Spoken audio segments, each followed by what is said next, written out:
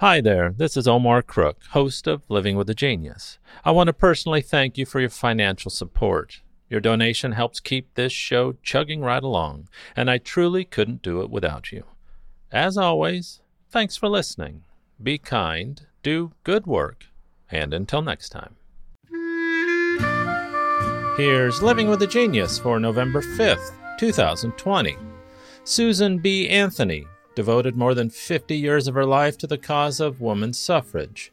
After casting her ballot on this day in the 1872 presidential election in her hometown of Rochester, New York, Anthony was subsequently arrested, indicted, tried, and convicted for voting illegally.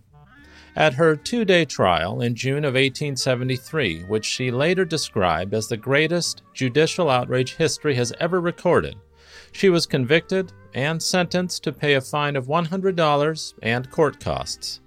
After Anthony's arrest, which occurred 2 weeks after the November 5th election, there was a hearing to determine if she had in fact broken the law. Here is the opening statement of her own defense in her own words. Friends and fellow citizens, I stand before you tonight under indictment for the alleged crime of having voted at the last presidential election without having a lawful right to vote.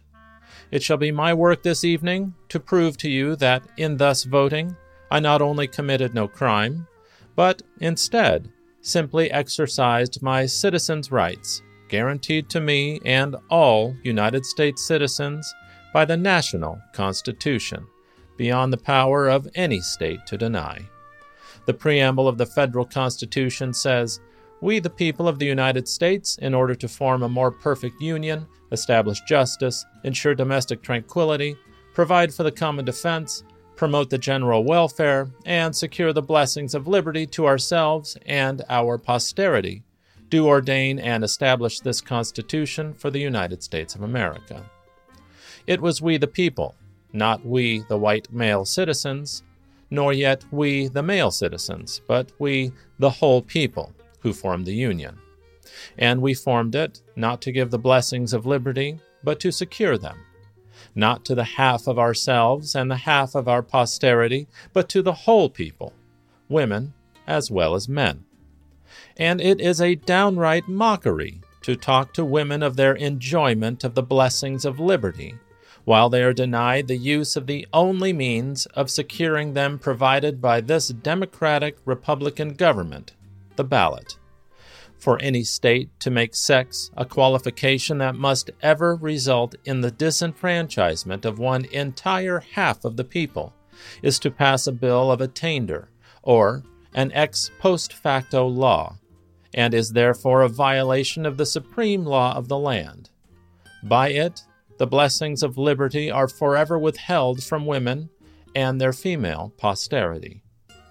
To them, this government has no just powers derived from the consent of the governed. To them, this government is not a democracy. It is not a republic. It is an odious aristocracy, a hateful oligarchy of sex, the most hateful aristocracy ever established on the face of the globe, an oligarchy of wealth, where the rich govern the poor, an oligarchy of learning, where the educated govern the ignorant, or even an oligarchy of race, where the Saxon rules the African might be endured. But this oligarchy of sex, which makes father, brothers, husband, sons, the oligarchs over the mother and sisters, the wife and daughters of every household, which ordains all men sovereigns, all women subjects, carries dissension, discord, and rebellion into every home of the nation. Webster, Worcester, and Bouvier all define a citizen to be a person in the United States entitled to vote and hold office. The only question left to be settled now is, are women persons? And I hardly believe any of our opponents will have the hardihood to say they are not. Being persons, then, women are citizens, and no state has a right to make any law or to enforce any old law that shall abridge their privileges or immunities.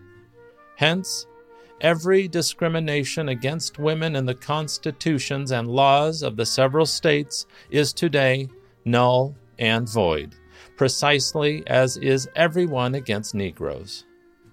Susan B. Anthony, 1873. It would be another 47 years before women won their right to vote upon the ratification of the 19th Amendment on August the 18th of 1920. Thanks for listening. Be kind, do good work, and until next time.